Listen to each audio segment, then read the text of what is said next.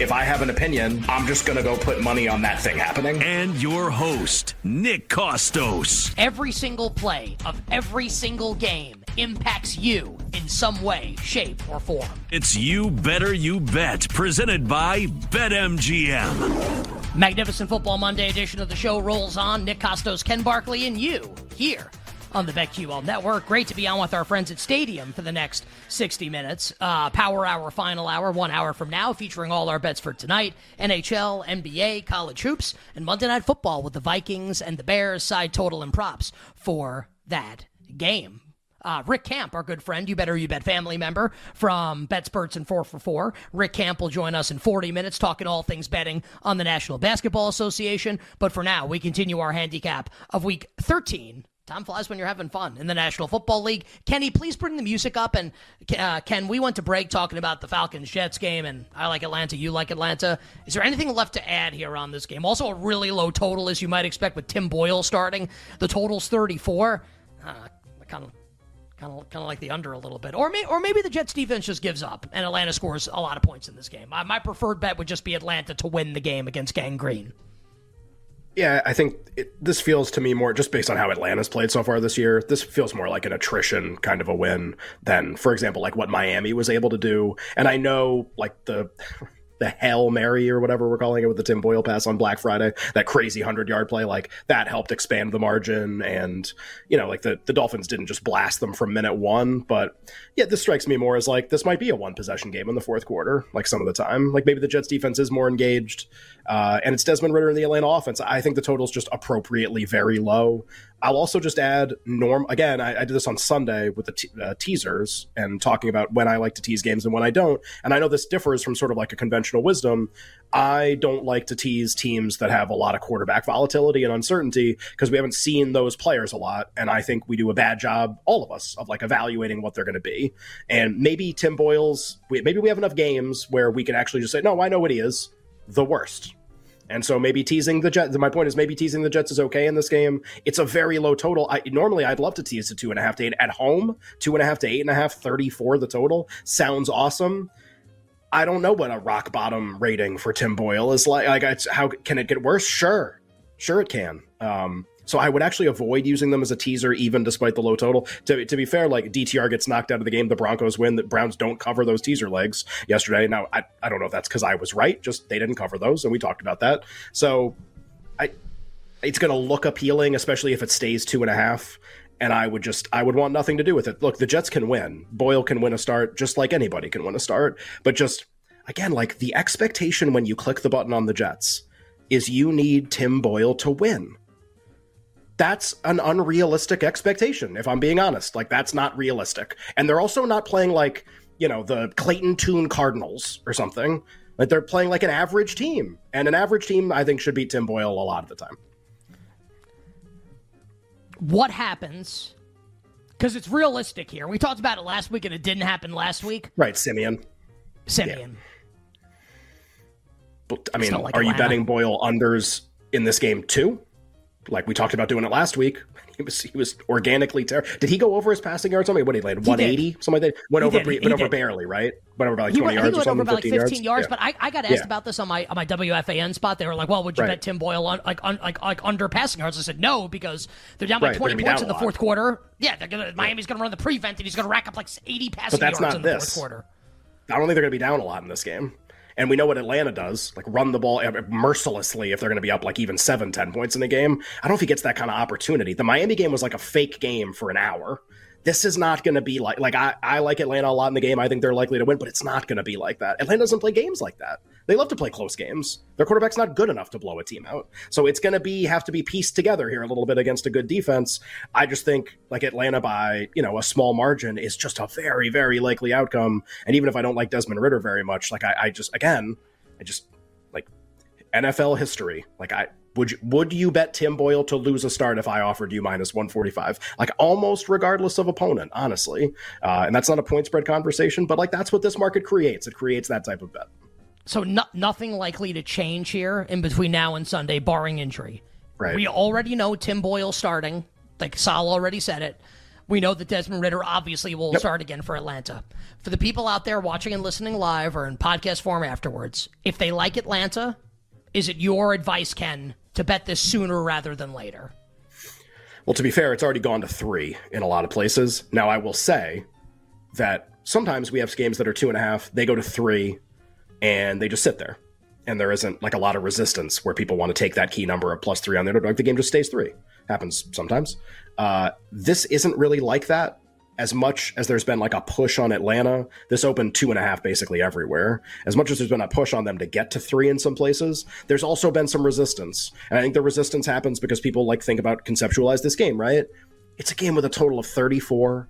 It's a team that with their Jets, with their really good defense, they can play close games against teams sometimes. Like, I get it, and why the 3 would be appealing in like a low total game as like a concept. Just for me, it's like just not with this quarterback. Like, just there are some quarterbacks, and we're seeing it this year more than most years. What did Schefter tweet? We had like our 50th different starting quarterback this year or something like that yesterday. And I feel like we're seeing it a little more this year, just the attrition of the long season. We have the extra game now. We've had it for multiple years. Just like you're going to get more bottom of the barrel type single game performances sometimes. And we're seeing that this year. Like it's almost like the market is like unprepared for how low the bottom is on some of these. That's what it strikes me as. And I'm not saying like I'm out there betting into it all the time. I think we're all like learning it together. I think the market's kind of learning it. Like, wait a minute, there are some teams that it's actually so much worse than we even think. And the point spreads exist in ranges that you would have never thought possible because of the depth of how bad some of the quarterback play is.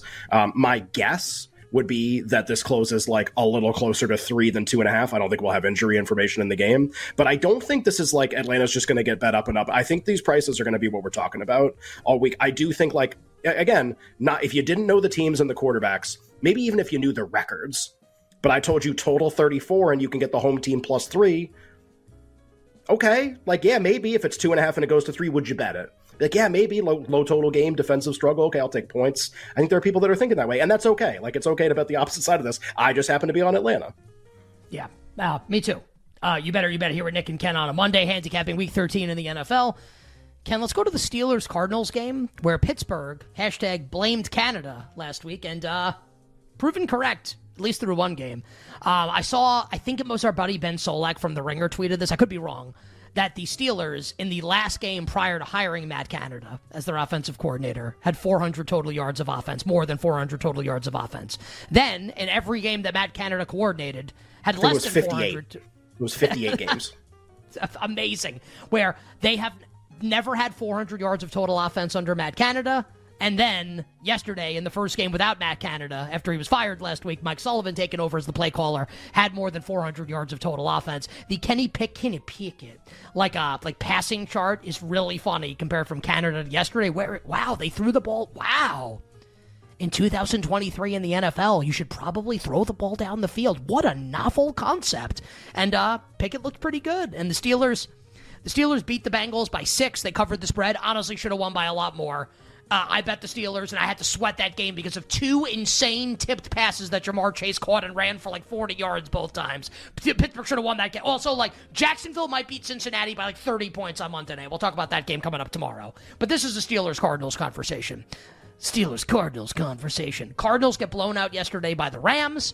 And now we have a situation where we have an identical market to what we saw a couple weeks ago, where the Cardinals were 5.5 on the road in Houston. Now the Cardinals are 5.5 on the road in Pittsburgh. That is presented without comment for now. Can Pittsburgh laying 5.5 in this game against Arizona? The total here is 40. Pen, pencil, blood, or blank. Steelers and Cards. I'm curious to see where this market goes, to be honest. Like, I talked about why I don't like to tease games where we don't have a lot of info on the quarterbacks, because I don't feel like the point spread's a good guess. I don't know what way it's wrong, but it feels like it could be wrong both ways. A lot of points. Usually it's the bad way, but it doesn't have to be the bad way. And with the Steelers, I almost feel like they're a little bit of an unknown right now, because when I first saw this game, my first thought was actually like, do I need to really like the over in this game? Like, does that need to be a thing that happens? Arizona plays dead over games against basically everyone. They at least try to. Their defense is terrible. They have a quarterback who, when he's trailing, is phenomenal. A lot of like kind of backyard football, generate explosive plays. Everybody's seen Kyler Murray play. I don't need to say that. But the idea is like, is Is the market going to catch up slowly on what we can call new Pittsburgh? I guess first question, do we think there is a new Pittsburgh? Do we think this is a lasting thing that's going to be different? Or, hey, they're playing the Bengals. The Bengals defense isn't very good. They didn't score very much in the game, to be fair, but like moved the ball down the field a little bit more. The total yard stat that you mentioned, is it a new thing? Because if it's a new thing, I think this total's a little low. I'm gonna be honest. I haven't seen the weather report for the game. It's early in the week, but like that would be my first thought. Like I don't think you can have a total of like that starts with a 3 or a 40 if the Steelers are going to be an offense that's like in modern times against a defense as bad as Arizona.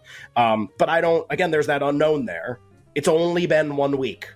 Was this a 1 week thing and the Bengals defense isn't great and hit a couple pop plays to Freiermuth and like that's what it was, or is this something we're going to see week to week with the Steelers? And 3 weeks from now, Steelers totals aren't going to be the same thing that they've been for 60 games and under Mike Tomlin for a lot of the time, too. So I think that's interesting. My first thought, actually, my eyes went to the total of just like, I wonder how we're going to rate Pittsburgh. How would I rate Pittsburgh going forward? A lot of mystery there.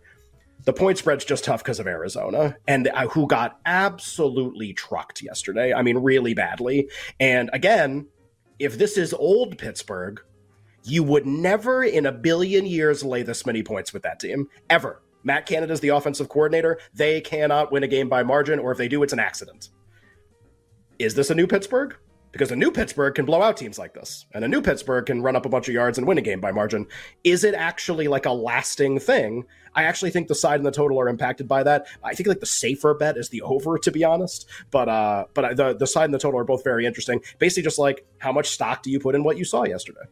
I think, I don't know if the Steelers are going to rack up that many yards every week or like look that impressive. I know they only scored 16 points in the game. Like they played really well on offense yesterday. I think they're probably closer to being like a new version than they are just like a one game blip is my guess. 2.0? The scheme was so Steelers bad. 2.0? V 2.0? Maybe. I still think the number might be a little big. So okay. I don't know what I want to do with this points. So well, Kyler is a dog.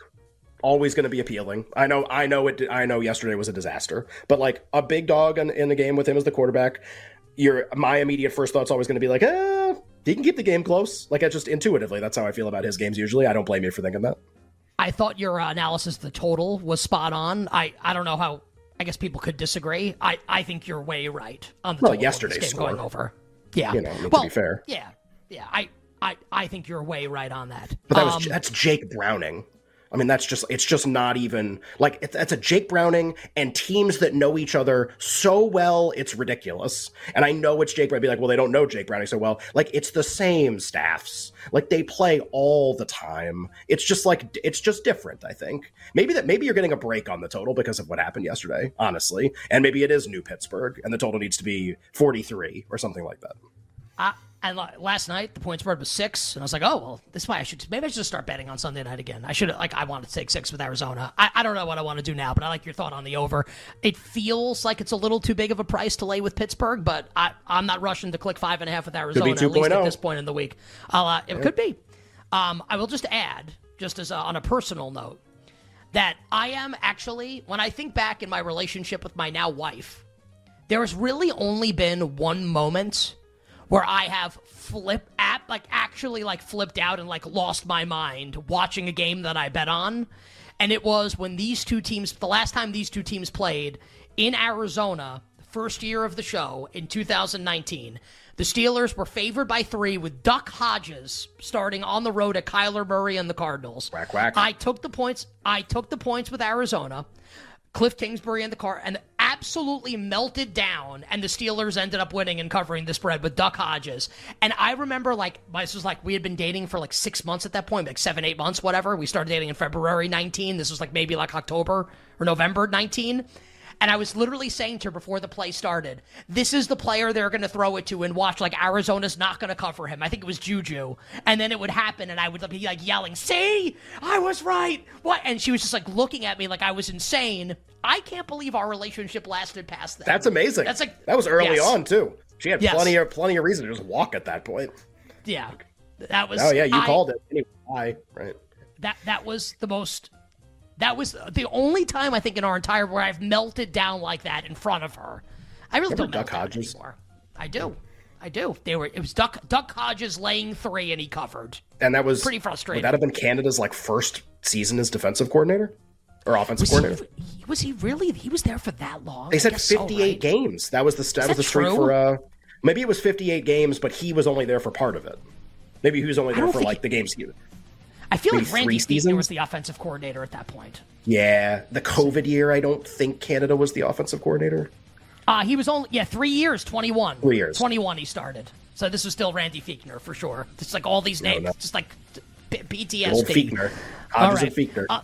On the other side, speaking of terrible coaches, we'll talk about the fired Frank Reich and the Panthers going on to take Todd Bowles and the Buccaneers in Tampa. We'll be right back with You Better You Bet, presented by BetMGM on the BetQL network.